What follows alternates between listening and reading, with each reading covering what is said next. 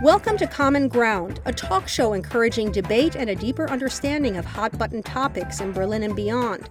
I'm your host, Soraya Sarhadi Nelson. In our first podcast of the new year, we ask, do U.S.-based tech giants have too much power over free speech? That question is being hotly debated on both sides of the Atlantic as twice-impeached President Donald Trump struggles to communicate with tens of millions of his followers now that he's banned on social media. How did we get here? Senior producer Dina El-Sayed reports.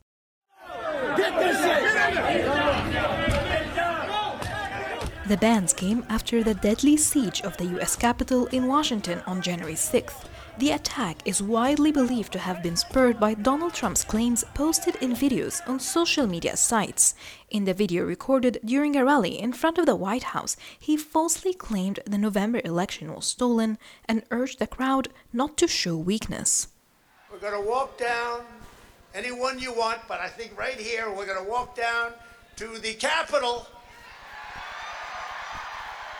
and we're going to cheer on our brave senators and congressmen and women, and we're probably not going to be cheering so much for some of them, because you'll never take back our country with weakness. You have to show strength, and you have to be strong. Twitter later said the decision to ban the president from the platform was, quote, due to the risk of further incitement of violence. Mark Zuckerberg announced that Facebook and Instagram were doing the same. He explained, quote, we believe the risks of allowing the president to continue to use our service during this period are simply too great. The bans, which many charge are years overdue, were damning for Trump. He had more than 88 million followers on Twitter and 33 million on Facebook. But many proponents of stopping online hate speech questioned whether the tech giants had gone too far. In Germany, Chancellor Angela Merkel, via her spokesperson, called it problematic. Das Grundrecht auf Meinungsfreiheit ist ein Grundrecht von elementarer Bedeutung. Stefan Seiber told reporters in Berlin that freedom of opinion is a fundamental right that should be managed within the boundaries of the law and not by social media leaders. The Trump bans, followed by Amazon's decision to boot the right-wing chat site Parler from its hosting platform, have brought 3 decades of debate over online speech to a boil. That was senior producer Dina El-Sayed. Twitter CEO Jack Dorsey says, quote, offline harm as a result of online speech is demonstrably real and what drives our policy and enforcement above all. But who should decide who and what appears online? And how will the decision to silence the U.S. president online affect the ongoing battle between Germany, the EU, and big tech? Joining me for this discussion via Zoom are Bundestag member Renate Künast, who is with the Green Party, Bloomberg opinion columnist Andreas Kluth, Joachim Steinhöfel, a Hamburg-based blogger and lawyer on digital rights, whose clients have included senior members of the Alternative for Germany Party, and Jillian York, director of the Electronic Frontier Foundation's International Freedom of Expression Project. Welcome to you all. Hi. Thanks for back, the invitation. Thank you for having me. Well, thank you for being here. Jillian, I'm going to start with you. Were the social media giants right to ban Trump, or in joining with Amazon to take the pro-Trump social network Parler offline? I think that there's no easy answer to this question. On the one hand, these platforms such as Facebook and Twitter have every right to curate content as they see fit. And yet at the same time, over the years, what we've seen them do is kick off, ordinary users left and right for situations where they haven't even violated the rules. Now, the other thing that I want to say here is that I think we have to view Amazon differently than we view these platforms which purely host speech. Amazon is much closer to the core infrastructure of the internet, and in many cases, users have nowhere else to go. I think that, looking beyond the Parler example, we can look back 9 years ago to WikiLeaks or to the fact that Amazon bans most Iranian users from the platform due to US sanctions, and see how problems can arise from allowing infrastructure providers to take the same kind of tactics as user-generated content hosts. Well, certainly nothing has gotten as much attention as the bans on Donald Trump, who had so many Twitter followers and so many people following him on Facebook. Andreas, do you think that Twitter, Facebook, etc., that they should have banned him earlier? I think they should have banned a lot of people earlier. This is not a matter of free speech. Free speech in the American tradition is about the government not limiting speech. I view Twitter and Facebook as sort of the equivalent of if you had a dinner party, Soraya, you'd be well within your rights in your private home to kick people out if they start spouting Nazi conspiracy theories or whatever. So constitutionally, legally, there's no question. But I want to pick up this earlier point because it's not like we just arrived at this point overnight.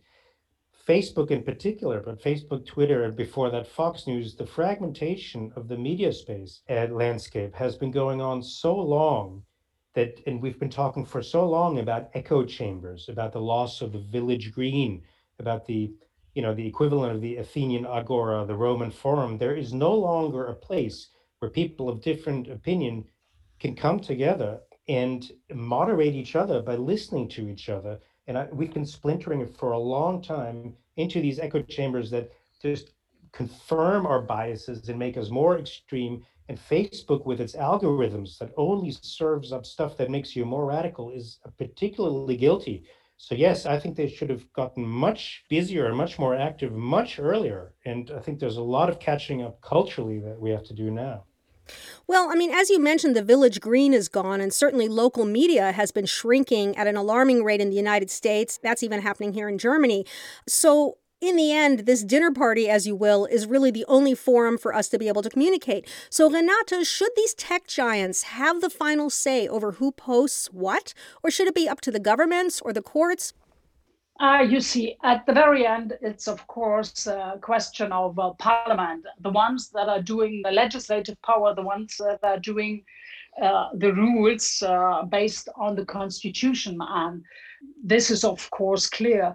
And now I have to add, but we have seen in Germany, in France, Great Britain, due to the Brexit debate, we have seen a lot of hate speech trying to say this is the freedom of expression, but in reality it was hate speech, it was fake news, it was preparation of terrorism, discrimination. And after all these hateful words, sometimes there happened really violence against people, against houses where people lived in, and so on. So we have to stop it in some way. But I would say we need rules for illegal content. In Germany, we have it. We are now debating it on European Union level with the Digital Services Act. But there is also the possibility of an owner to decide who is in his home or on his communication platform. But this must also be, at the very end, controlled by a speech of court. In Germany, this is possible, and I think it is right. On the other hand, I would say, okay, the digital services did, like Andreas Kluth said, work with their algorithm and looked for clickbaits. They did billions of euros and dollars they earned by advertising and so on. So I would say we need rules for the illegal content, we have to control their house rights if this is discrimination or if it's okay. And due to Trump, I would say they should have reacted earlier. And on the other way, they cannot say it is a total ban forever. This is definitely too much because what? We have to look at the details. Why? Because we are living in an analog and digital world. When the digital level is more and more the level where I go for shopping, where I express my opinion, where I have communication and social context, then you cannot, even if it's a president trying to destroy his own country, the reaction cannot be, this is a total ban forever. Joachim, what do you think about that? I mean, based on what Renate is saying, what the others have said about the ban and the deletion of Trump's comments? First of all, I agree with a lot of political viewpoints of the Greens regarding the German Network Enforcement Act, but let me start with the legal question. We cannot look at it as if it's the same in the US and Germany or Europe. It's a different legal situation. I disagree with what my colleague from Bloomberg said, that they should have banned him a lot earlier, and this is like a private party. Definitely is not.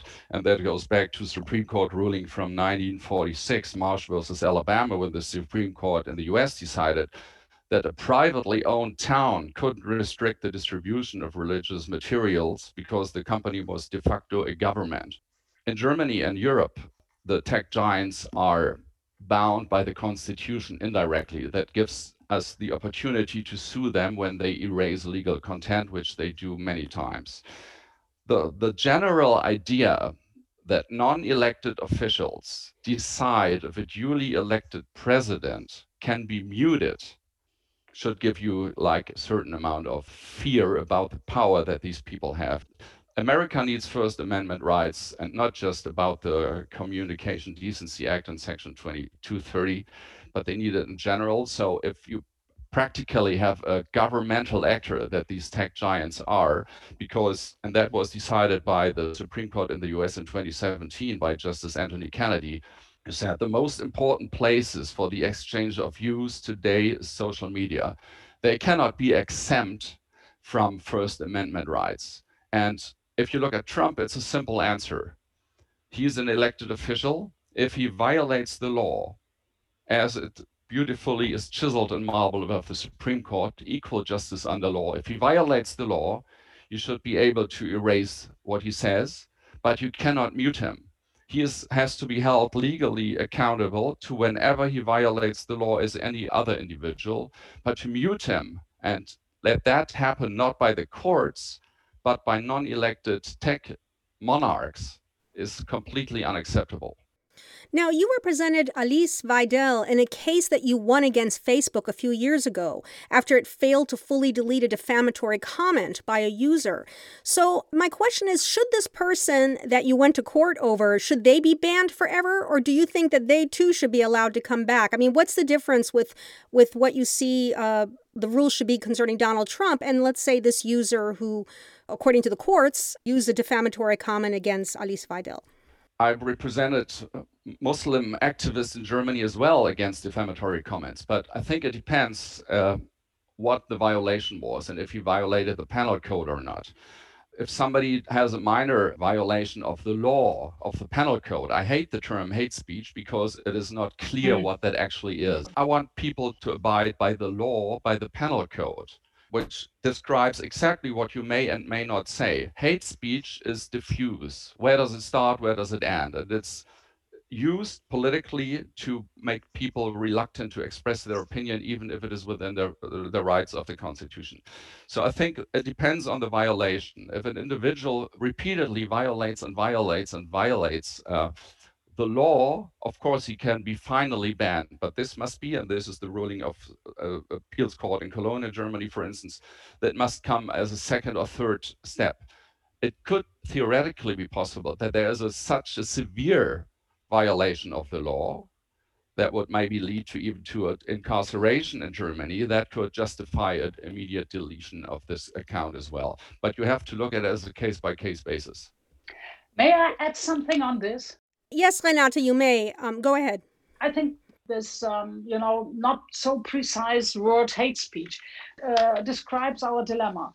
The right-wing extremism in Germany, in Europe, and I think it's also maybe on the civil troops around Trump and others, they precisely know what the penal code or a court decision said, what they are allowed to say or what is illegal. And they are educated, and they do seminars on how do you write hate, discrimination, and so on, or write something about sexual violence against women, but in a way that you cannot be punished. They always have a way of indirect speech, or they say, if this happens somewhere on an event, I would say, oh, it's funny, or I wouldn't help the person. You cannot get punished for that. And this is the trick. So okay, I'm together with Joachim Steinhöfel that we have to make a difference between legal and illegal, but we would not do as parliamentarians, we would not really do our work in a proper way if we just say the rest, we let aside. We need rules, we need court control for the rules. The public transport they can kick you off if you are doing any nonsense. And we also need it for this digital markets of communication. And we have to warn the people, we have to look at every and each case on this, that they react, I understand, because I've never seen in a country calling themselves a democratic country that the president is going to, to encourage the people to, at the very end, to go to the the parliament and maybe kill Nancy Pelosi and Mike Pence. This is really a horror, and the United States will have to deal with that a very long time to get on a different level. Well, one thing, Renata, you've had a personal experience with Facebook as well, that you went to court over years to get a comment removed. And in the end, the courts held with you. But getting that information from Facebook, from what I read, was no easy task for you. What is the shortfall there? I mean, you talk about some of the protections that need to be in place, but even with the laws the way they are in Germany, people like yourself who feel that they've been victimized can't seem to get any redress. I mean, what is missing there, in your opinion? What needs to be added so that there is a quicker remedy than existed for you? The first point is, you see, I did all these things at the very end, not for me, but for the situation as a parliamentarian. I wanted to have the public debate on the level, what are we missing and where are the black holes? The one point we are dealing with and try to get better with this is in Germany, we have a law on digital services and try to get it better in a way that the services have to deliver information about posts and tweets to the federal police, delivering to the prosecutors in the German states, so that they can prosecute these and use the penal code. The other point is, and this is why I went to court to get my right and information, but also to show where we are missing things. We have had two problems. The one thing is that our penal code in some areas was not so precise, so we changed some rules there. And the other point is we need more staff, prosecutors that really, recognize how it works on the digital level. This is not like hating someone or discriminate someone on a marketplace. 10 people listening, and then it's off. It's 10 of 1,000, 100,000, and it's never deleted totally. It's always there, and after years you come to the surface again. And the other point is what I'm doing. I'm going by the civil code, trying to get money from these people so that they see what is the very end of it. Okay, we're going to take a short break, and when we come back, we'll talk about how the tech giants' bans will affect online speech in the future in the United States, Germany, and beyond. Stay tuned.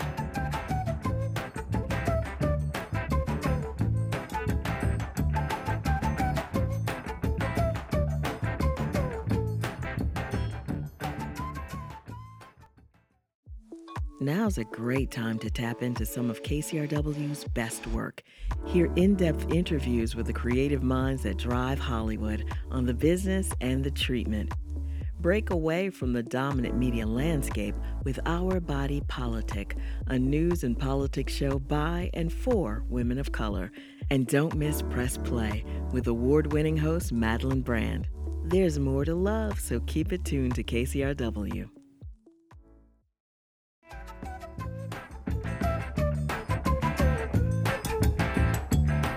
Welcome back to Common Ground. I'm Soraya Sarhadi Nelson, and joining me via Zoom are Bundestag member Renate Künast, who is with the Greens, Bloomberg Opinion's Andreas Kluth, blogger and lawyer Joachim Steinhöfel, and Jillian York of the Electronic Frontier Foundation.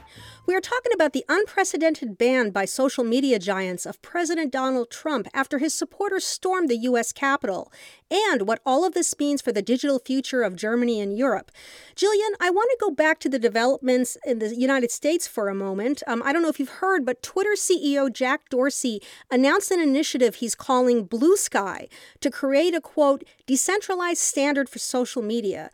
Do you think this would provide a better framework for what people can and can't do online, like we've been talking about?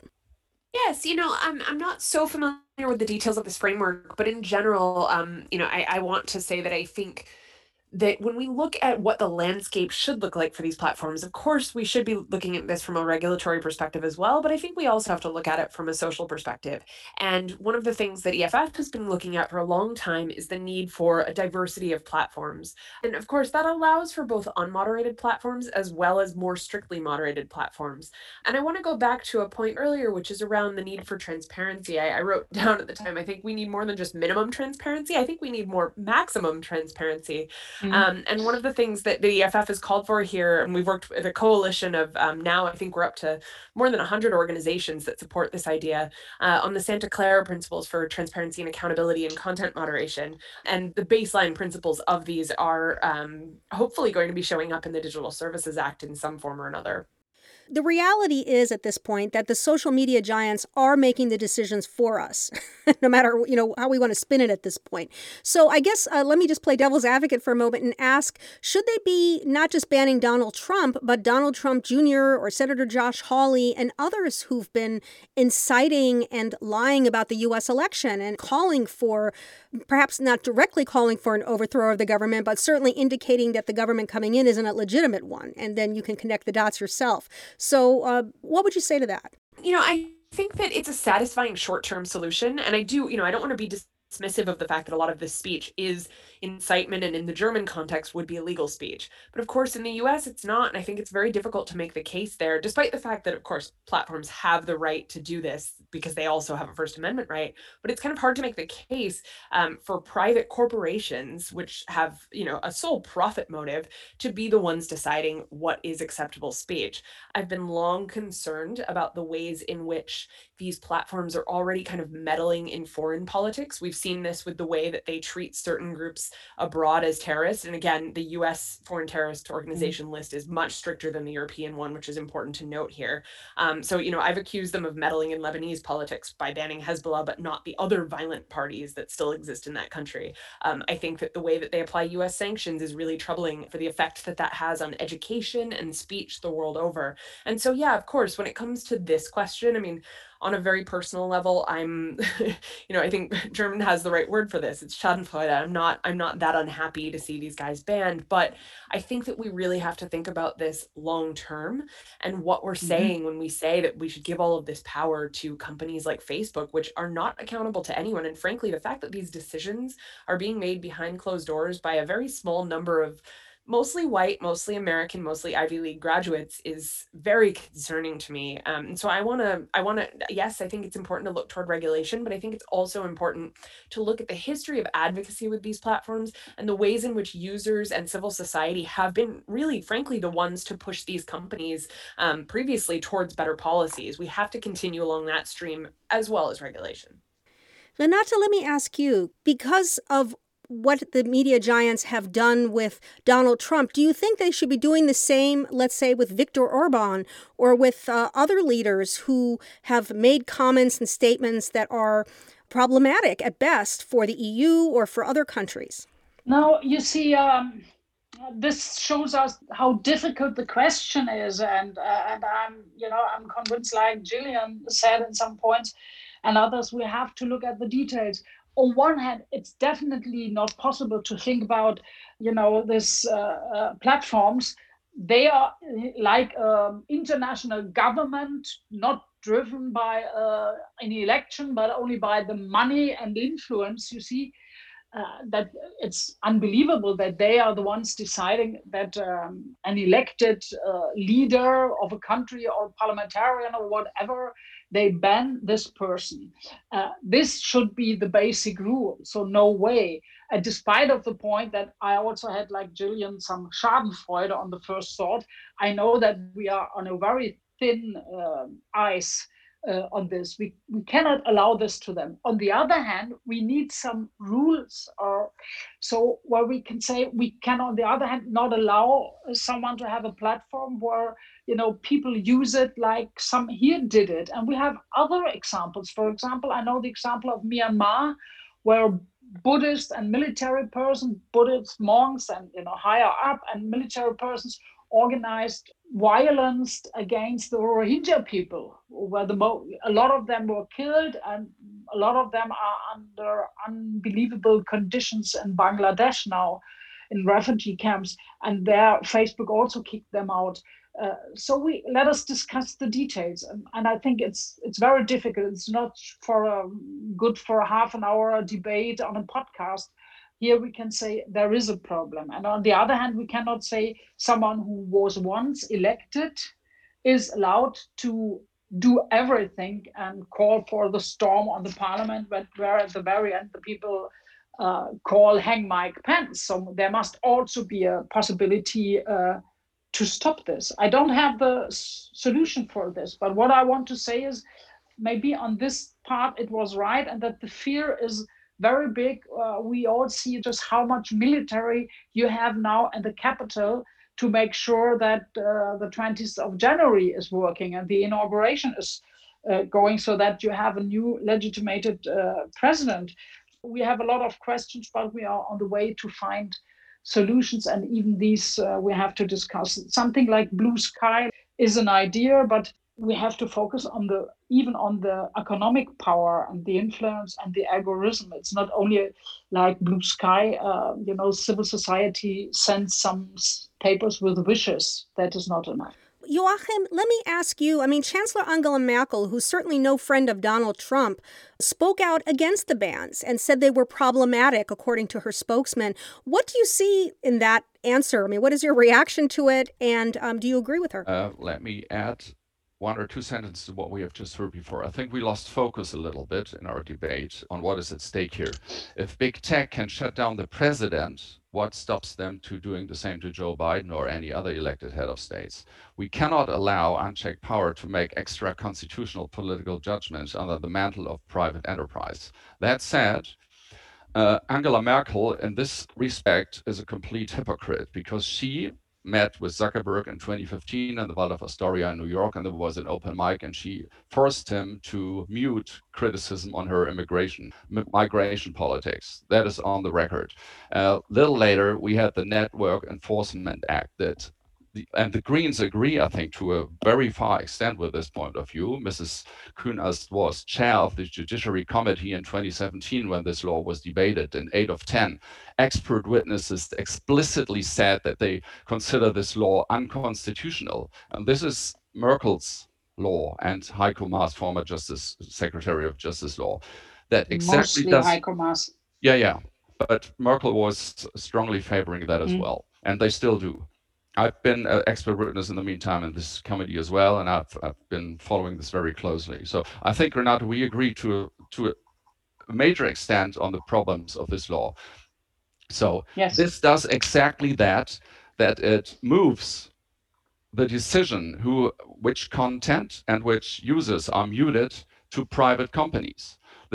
We have these centers where Facebook and Twitter erase content on a massive scale. I call this digital mass execution of free speech. It sounds a little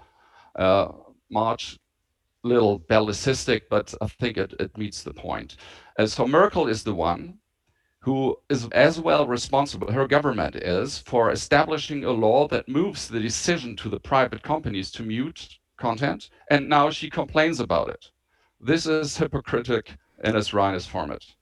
Well, Andreas, there's another danger that's talked about, and I'm wondering if you agree with it, and that is that if you're banning them on these major or regular sites, banning people on, let's say, Twitter or Facebook, that you're going to end up sending these people to fringe sites and secret chat groups where the conspiracy theories and the anger and the hatred are just going to go on unabated and perhaps lead to incidents like last week's attack on the Capitol. Yeah, and I think that's already been happening for years. So you're going from a large cesspool and trying to clean it up. You create smaller but more virulent cesspools with more disease in them. So after Parler, there will be something else.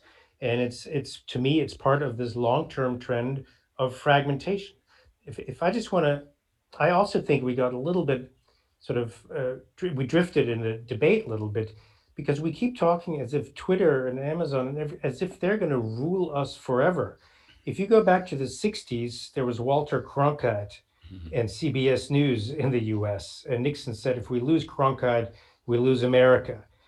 By the 80s, you had CNN, and then soon after, Fox News came and started splintering. So that's not even digital media. And then one social network after another, and at the moment we happen to be with Twitter and Facebook, and I'm not sure they're going to be, how long they're going to be around. And we all have the choice, because, Joachim said somebody with power is muting the president. Nobody's being muted. He's the president. He should have on that night walked into his own press room, and he's the first president, by the way, to use Twitter in this way.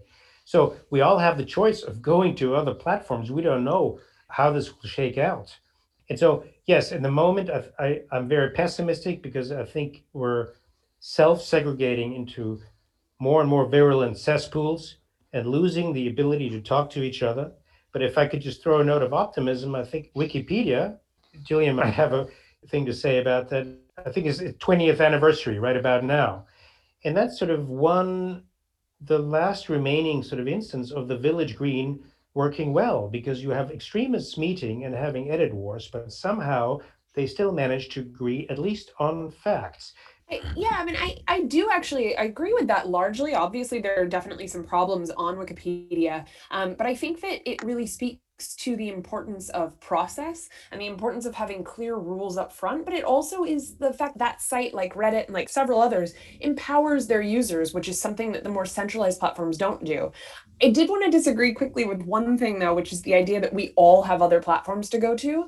I think that when you're Joe Biden or Donald Trump, you definitely have plenty of other platforms to speak on. But when you're somebody living in Iran or Egypt and your government is censoring the vast majority of other platforms, sometimes these centralized platforms are the place where you can get the word out. And that's why I've focused over the past decade on yes, but Jillian, those folks. Just one comment. What you just said is in Iran, it's the government censoring.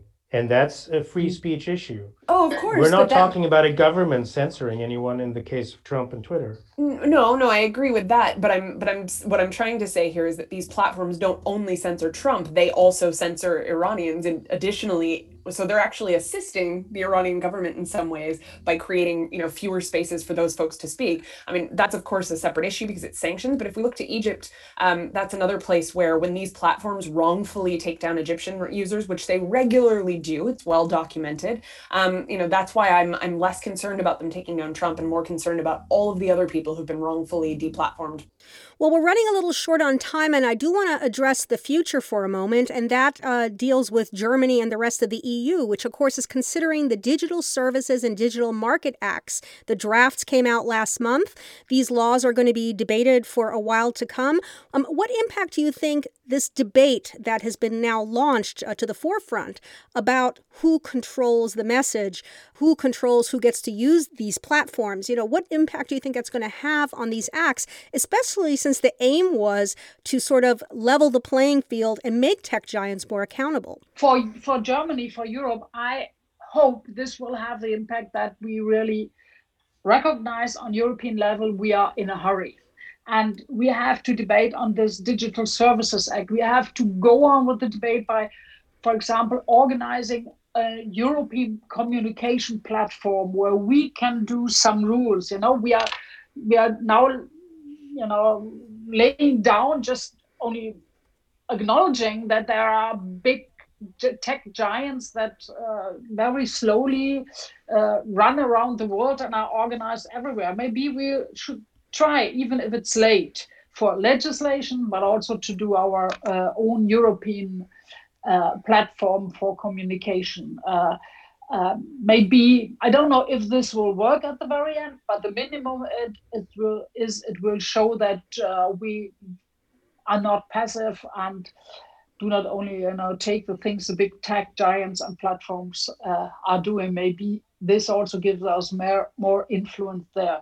The biggest problem there is they are organized internationally, and we don't have an international world government or world parliament. So we need big regions like United States, like Europe, for example, that go on and show how it, or try to rule how it could be. Joachim, do you agree? I look at the German situation, and what I think there are 4 simple things that should happen. First, that means something else in the US, of course. Stuff the courts, which means have enough courts available for these issues of free speech. If you are deplatformed, demonetized, or muted in another way, which is not the case at the moment, do the same to the state prosecutors. So if penal code violations are there, they can be followed up. Go to a state prosecutor and his office and you start to cry in Germany. Then there's a small addition planned in the Network Enforcement Act that would make it possible in the future to file everything, legal paperwork, to a German address. That would speed up the process of suing big tech in Germany massively, because now you have to send that to Ireland. That takes long. I was talking my mouth dry in the Judiciary Committee to convince the representatives to do this. And finally, my suggestion there as well was to implement a lump penalty. That means pay €100 per day that somebody is illegally muted or blocked on the platforms. That would be a strong counter incentive not to overblock, but to give us or the users a financial incentive, and the platforms as well, because then they have to pay for that if they make the wrong decisions. That will work. Everything else is not leading anywhere. And I'm talking from hundreds of cases against these platforms. I know what I'm talking about here. Jillian? Since you're obviously lead the Freedom of Expression Project, what do you think? Yeah, I mean, I think, I don't do our most of our European policy work, so I can only comment minimally on this. But I do think that what we're going to see from the Digital Services Act in particular, at least, or what I'm hoping to see, is the inclusions around transparency, accountability, appeals remedy, which I think is one of the key things that we haven't talked about much, but that is absolutely necessary, again, in all of these other cases that I'm looking at. But as well as interoperability and user controls, which are two things that don't get emphasized quite enough in the regulatory discussion, but which, again, would put a lot more power back in the hands of users. Andreas, do you want to add anything? I don't want to leave you out since the other three had a few minutes to talk about what they felt. I would just say that, personally, of course, I'll pay attention to the details of the act when it comes out, but I don't want to get caught in the weeds because we're placing so much faith in the ability, of regulators to solve our problems. There's a quote I like from the French Revolution from a philosopher at the time who said, every society gets the government it deserves. And I've always believed that every society also gets the media it deserves. The problem is we've, in the past generation or so, lost the ability to have a civilized debate with people who disagree with us. And no amount of regulating will change that. And unfortunately, I see for the foreseeable future, this fragmentation and the animosity, will continue. And we have to find some other, I think, cultural solution to this, and we probably won't. And to be honest, I'm quite pessimistic about that. And I don't think any act will change that. So a lot of really good food for thought, and obviously we have many more questions than we do answers about this topic. That's our show for today, and I'd like to thank my guests, Bloomberg opinion columnist Andreas Kluth, Bundestag member Renate Künast, who is with the Green Party, and digital rights blogger and lawyer Joachim Steinhöfel, and Jillian York, who heads the Electronic Frontier Foundation's International Freedom of Expression Project. I'm Soraya Sarhadi Nelson, and thank you for listening. Please join us again next Monday for another episode of Common Ground. You can download all Common Ground episodes wherever you get your podcasts. Have a great week.